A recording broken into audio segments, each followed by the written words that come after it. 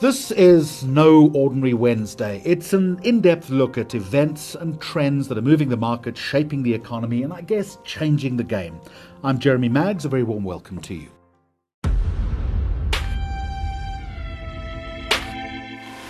Now, despite the continuing ravages of COVID-19, which South Africans are experiencing more acutely than most right now, there is absolutely no question that economies around the world are bouncing back from lockdown lows. And South Africa, adjusted alert level 4 notwithstanding, is no exception. With big players like China, Europe and the United States now open for business, demand for goods and raw materials is growing. So much so that suppliers and the various arteries they use to get their wares to market are struggling to keep up. So to understand why this has big implications for everything from shortages of silicon chips to the price of eggs in China, I'll be in conversation with Dennis Hobson, logistics and pricing analyst at Investec for Business. And then, in keeping with the theme of growth, today's burning question is a very simple one, but I think has probably got a more complex answer. After years of economic stagnation, rampant corruption and shattered business confidence, here's the question. Is South Africa finally starting to turn a corner? David Gracie, Head of Foreign Exchange and Fixed Income Trading at Investec Corporate and Institutional Banking, is going to wade in and answer that for us. But first up, Investec Chief Economist Annabelle Bishop about the oft unsung wingman of economic recovery, so-called expansionary monetary policy. Central banks the world over, including here in South Africa, have done their best to stimulate growth. But here's the question. How effective have they been? And what are the hidden downsides to pumping money into lackluster economies? So, Annabelle, a very warm welcome to you. Welcome to No Ordinary Wednesday. Now, I want to start off with a big global picture, if we can. World Bank saying recently the planet is poised to stage its most robust post-recession recovery in 80 years. Goodness gracious, that's quite a statement. What's your view? Absolutely, and I think perhaps that's what the United States is expected to stage. And, really just having a look, the IMF looking at the latest assessment doing its country review of the United States is bringing in a GDP growth rate of 7% this year. So that's this phenomenal figure that we're talking about. But to pull it forwards, Jeremy, 4.9% next year. And I mean, that's incredible, given that they didn't contract by 7% last year like we did. They contracted by a huge amount less, closer to 3.5%. So I think, this is a key point, but perhaps a caveat. There's going to be a lot of differentiation on an individual country basis, of course, individual sector basis as well. And this unevenness really comes through both in terms of where countries are with their vaccination rates and rollouts, which countries are more heavily influenced by, certainly the COVID-19 Delta variant and Delta Plus variant at the moment, but of course other variants are coming through as well. But also, of course, what is happening in their economies, their inflation environments, and of course their interest rate environments. So yes, on a global basis, we do have this phenomenal and positive picture, but on an individual country basis, of course, there is, patchiness. Obviously, Annabelle, we're going to thread this through to South Africa in just a moment. But as far as the big global outlook is concerned, what is driving it? Is it just deliberate, well-planned, expansionary monetary policy? I suppose a number of factors, Jeremy, that we're seeing. Pent-up demand is absolutely key.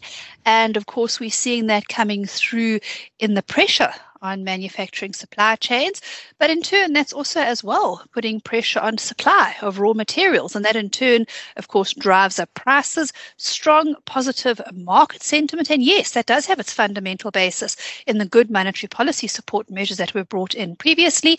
But you may well ask, well, why is it persisting? Why is it continuing? And of course, again, turning back to the United States, this huge fiscal expenditure plan being brought in by the Biden government, massive amount of money spent over the next decade or so, focusing, yes, on infrastructure investment, of course, even delving down into areas like electricity, water, transport, telecommunications, and of course, things that South Africa sorely needs as well. But of course, also looking at education, research, childcare, checks to households. So a very, very positive outlook for the United States. And I think, these types of strong fiscal policy measures, and let's not forget that the Eurozone as well also put in place a lot of strong fiscal stimulus, do yield these types of results, particularly when they are stretched out, as what has been known as the Biden plan certainly is seem to be over the next several years. Of course, timings and exact figures are not specific yet, but it is an environment as well, I think, and we can't get away from this, where people don't want to miss out. People feel as well that there's going to be strong growth coming down the line, that there's going to be opportunity for strong investment. We're already seeing it in price pressure on houses around the world globally. And I think that also is driving this really positive upward momentum we've got in sentiment. And I think it's touching many sectors. So you talk about positive upward momentum, but if you have deliberate monetary policy, as you've just outlined, Annabel, is this not treating the symptoms rather than the cause? Can sustained, manageable economic growth be conjured up just with monetary policy, or is there more to it? Well, I think, monetary policy is probably not the flywheel at the moment. In fact, if anything, they're going to be rolling it back. And of course, that talks to the normalization that's anticipated in the United States and other key areas as well around the globe.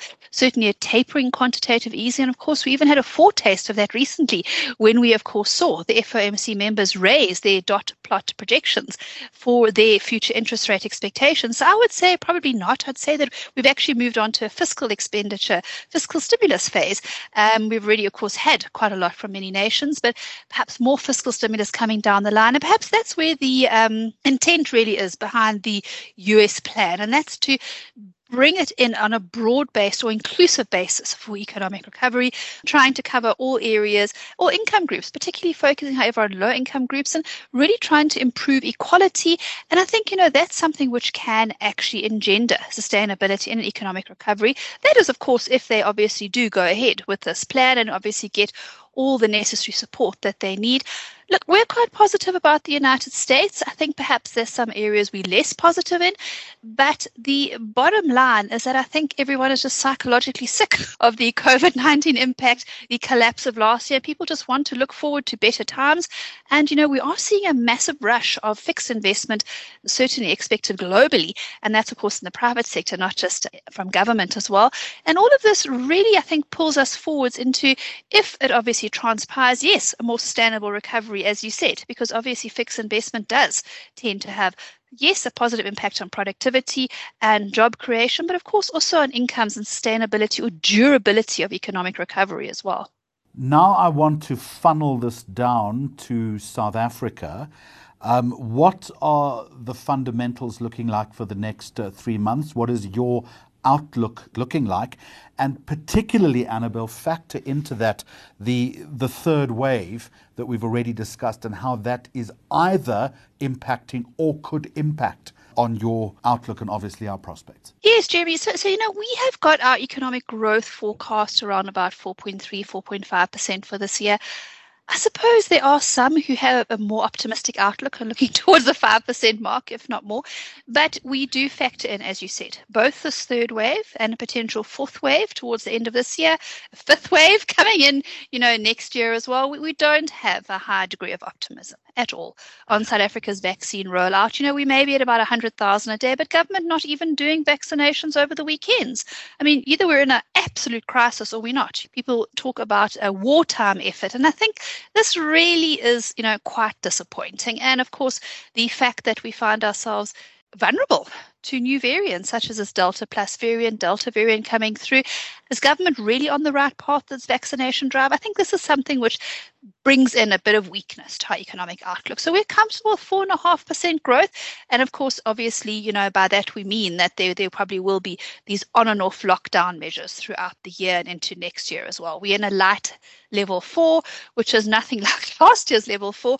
But nevertheless, it's disincentivizing, yes, to business sentiment that we are taking such a slow pace of vaccination rollout when many advanced economies are expected to be finished in a few months' time, but many emerging market economies as well.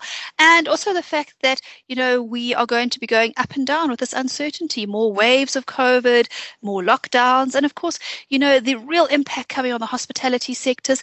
It's concerning because a lot of low-income earners obviously do work in these areas, and you saw that coming through from the consumer confidence figures recently, that we actually saw a real smack happening in the confidence of the low-income earners, and then we pull ourselves through towards the elections supposedly taking place towards the end of this year.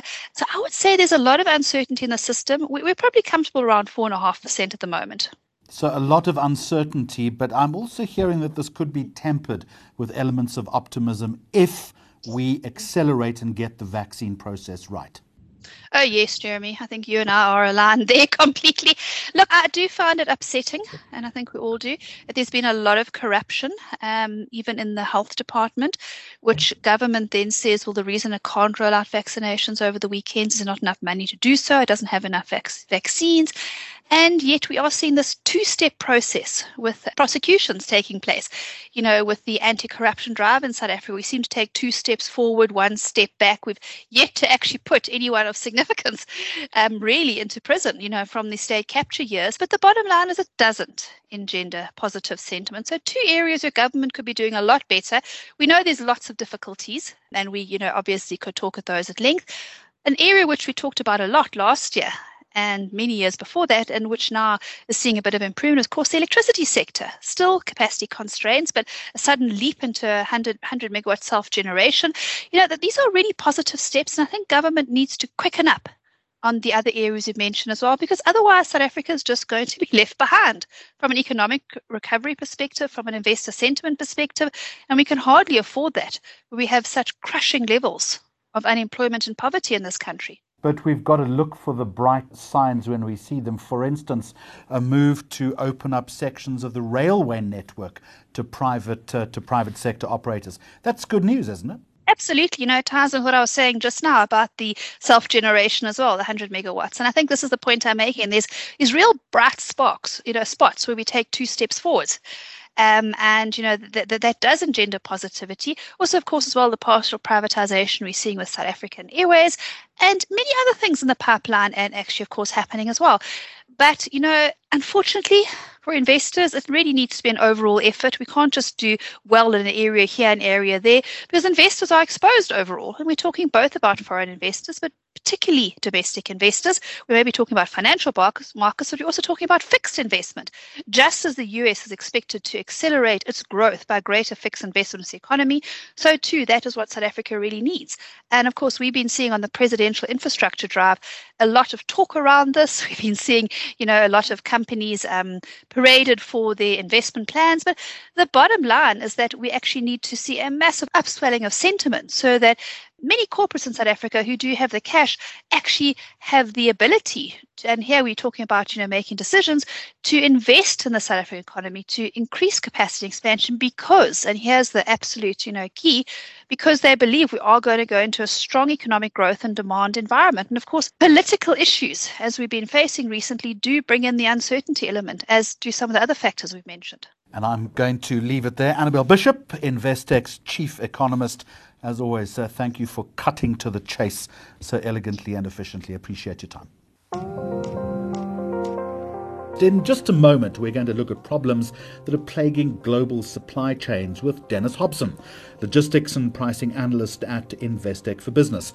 But first, a reminder that a new episode of No Ordinary Wednesday will be dropping every fortnight to make sure that you don't miss it.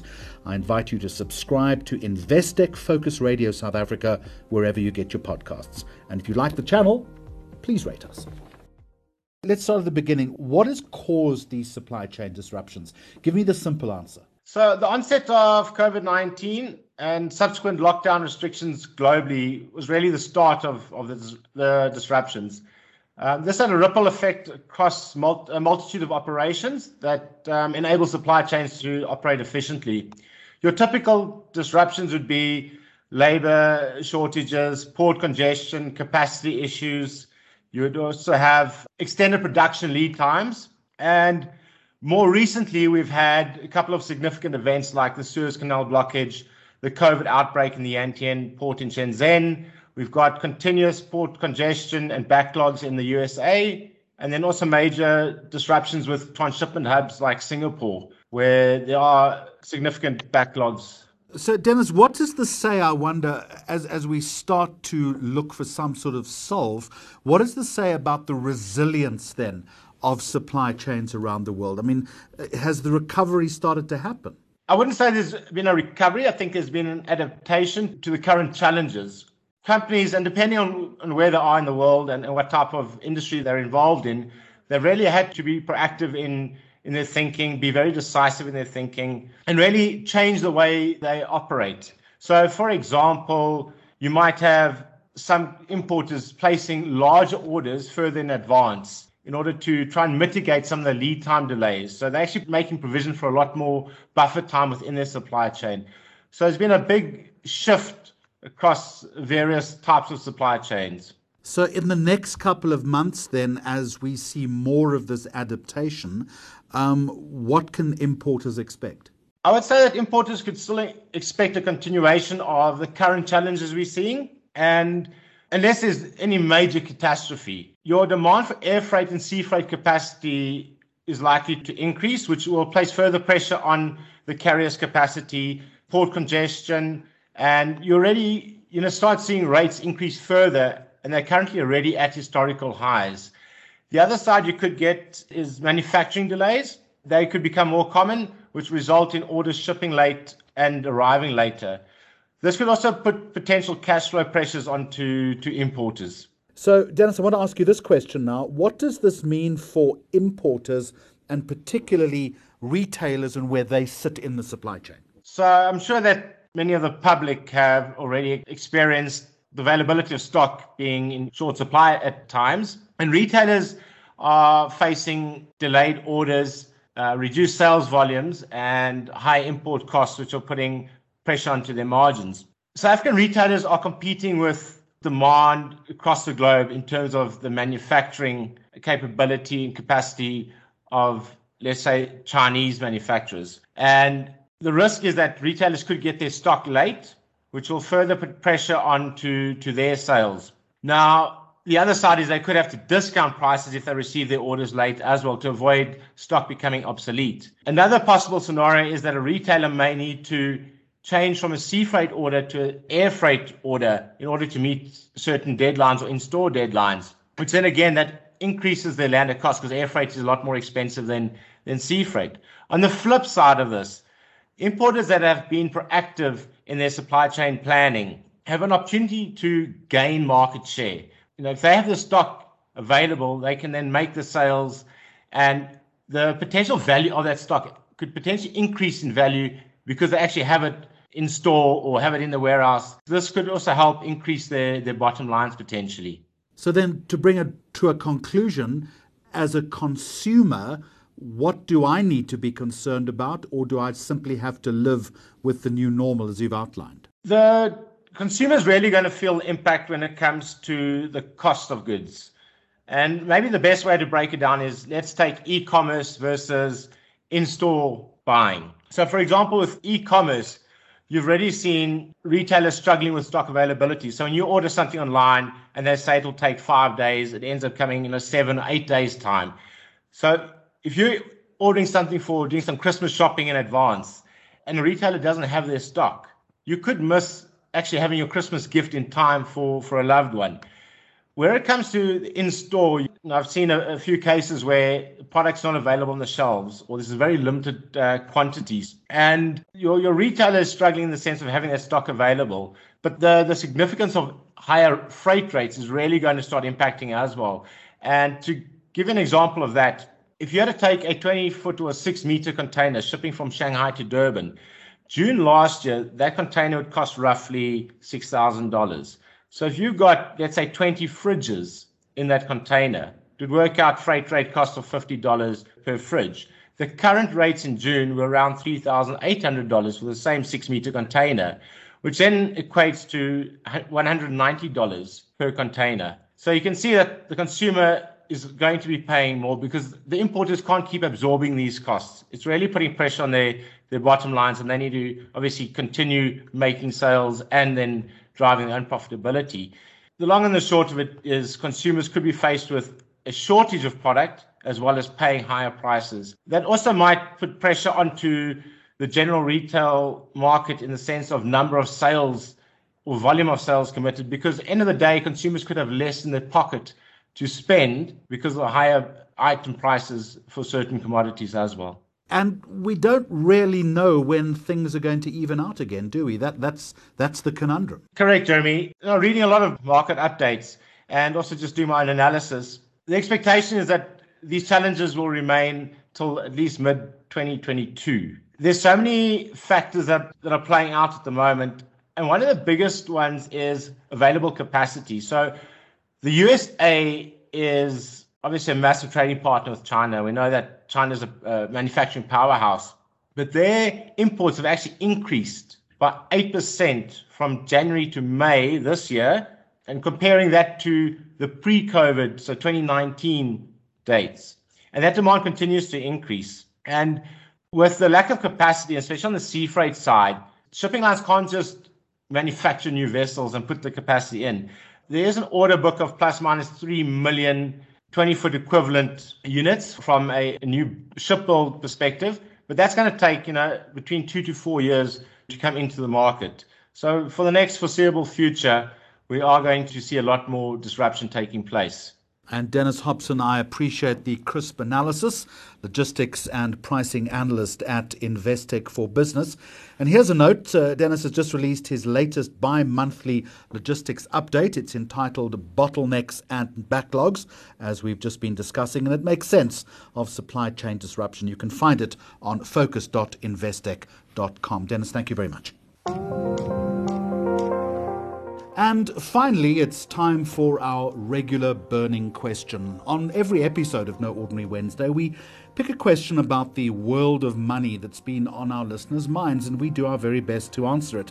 If you've got a question, I invite you to go to investec.com/now. Let me repeat that. That's investec.com/now, and share your question, your conundrum with us. Today's question, I think, is refreshingly upbeat, or perhaps not, depending on the answer. I want to introduce you to David Gracie. He's head of foreign exchange and fixed income at Investec Corporate and Institutional Banking. He's going to tackle this for us. David, here's the question. We've seen the wheels of justice turning, however slowly, with the arrest of some key people associated with state capture. We're seeing Eskom slowly reducing its debt, more electricity solutions on the table to address the ongoing power crisis in the country. Some industries, particularly mining, are strengthening the economy. And we are seeing, I guess, a better than expected recovery. So here's the question. Are we seeing the first signs that South Africa is turning the corner? Hi, Jeremy. Thank you. I guess I wish there was a simple answer to that question. I suppose that the best way to start is to say, I think we definitely, on a macro basis, we are further along to a solution than we were 3 or 4 years ago. You will remember President Ramaphosa in his first year came in with Tumamina, New Dawn, etc., etc. I guess some of that shine has taken a little bit longer than was initially hoped for, but definitely closer to a solution, but a hell of a long way to go still. There's still lots on our radar that we're concerned about. You mentioned Eskom as an example. I think they're far from being out of the woods, although they have made some progress and they certainly reduced debt. And we do have independent power producers coming online, but Eskom still has the potential to derail any kind of recovery. I guess the last week's political headlines have not engendered too much confidence. And then, of course, the state capture that you alluded to, the prosecutions are taking very long to get done. And that's not causing too much confidence or creating too much confidence in the economy. And there's still some question marks around that. So it's not a very simplistic answer, I'm afraid. And I guess we can explore each one of those entities on its own. That's exactly the answer that I was expecting, David, because it's a very complicated subject. But if I can summarize, what I'm hearing then is that rhetoric and slogans that we perhaps got used to a year, 2 years ago, have now been replaced by a little bit more pragmatism. But what you're concerned about is the pace of implementation. I am concerned about the pace of implementation on two levels. On the very simplistic level that it's taking so long. And I guess, certainly with the National Prosecuting Authority, that you can allude to, that you can draw conclusions there and say, well, That was as a consequence of the absolute hollowing out of the institution, and to replace those skills is taking a very long time. But you might also argue that there's still a reluctance on the part of the National Prosecuting Authority to really get their hands dirty. So the jury's still out on that one, but it's taking a long time. Eskom, we knew was going to take a long time. We always knew with the level of problems that Eskom had, certainly their debt and with their production and trying to generate electricity with the new power plants and the problems that they experienced there, we knew that that was going to take a long time. But the problem with that is that South Africa is experiencing such a deep economic decline that if Eskom doesn't speed up its reform and its generating capacity, that's going to hold back much needed GDP growth. And the downstream implications of that is that we continue to have high unemployment, et cetera, et cetera, et cetera. So, yeah, it's taking a long time, and many would say too long. But perhaps, the level of hollowing out that took place under the previous administration is taking longer than was initially expected. So in those high towers in Manhattan where the ratings agencies sit, how would they be looking at all of this? Well, we've been downgraded to such an extent that I don't think there'll be further downgrades. I mean, we've made some progress on our revenue collection front. I think SARS has done a good job there, and that would have been a big concern for the rating agencies, and maybe that's been arrested for now, and certainly it may hold off further downgrades, but we're already below investment grade, so, the investors are not really watching us with keen eye. But what it does mean, Jeremy, is that any potential upgrades have just been extended further out and will take longer to come online. David Gracie, thank you very much indeed. Just to remind you, Head of Foreign Exchange and Fixed Income, Investec Corporate and Institutional Banking. And that ends episode 4 of No Ordinary Wednesday. I invite you again to join us on the 21st of July as we continue our discussion on the business and financial trends that are shaping the world and the stuff that matters to our listeners. It's going to be a cracking lineup once again, so if you haven't subscribed, it really is time to do so. All you need to do is search for Investec Focus Radio SA wherever you get your podcasts and hit the subscribe button. And so until next time, goodbye from me, Jeremy Maggs, and the rest of the Focus Radio team. Thank you for listening. The views expressed are those of the contributors at the time of publication and do not necessarily represent the views of the firm and should not be taken as advice or recommendation. Investec Specialist Bank, a division of Investec Bank Limited, is a registered credit provider.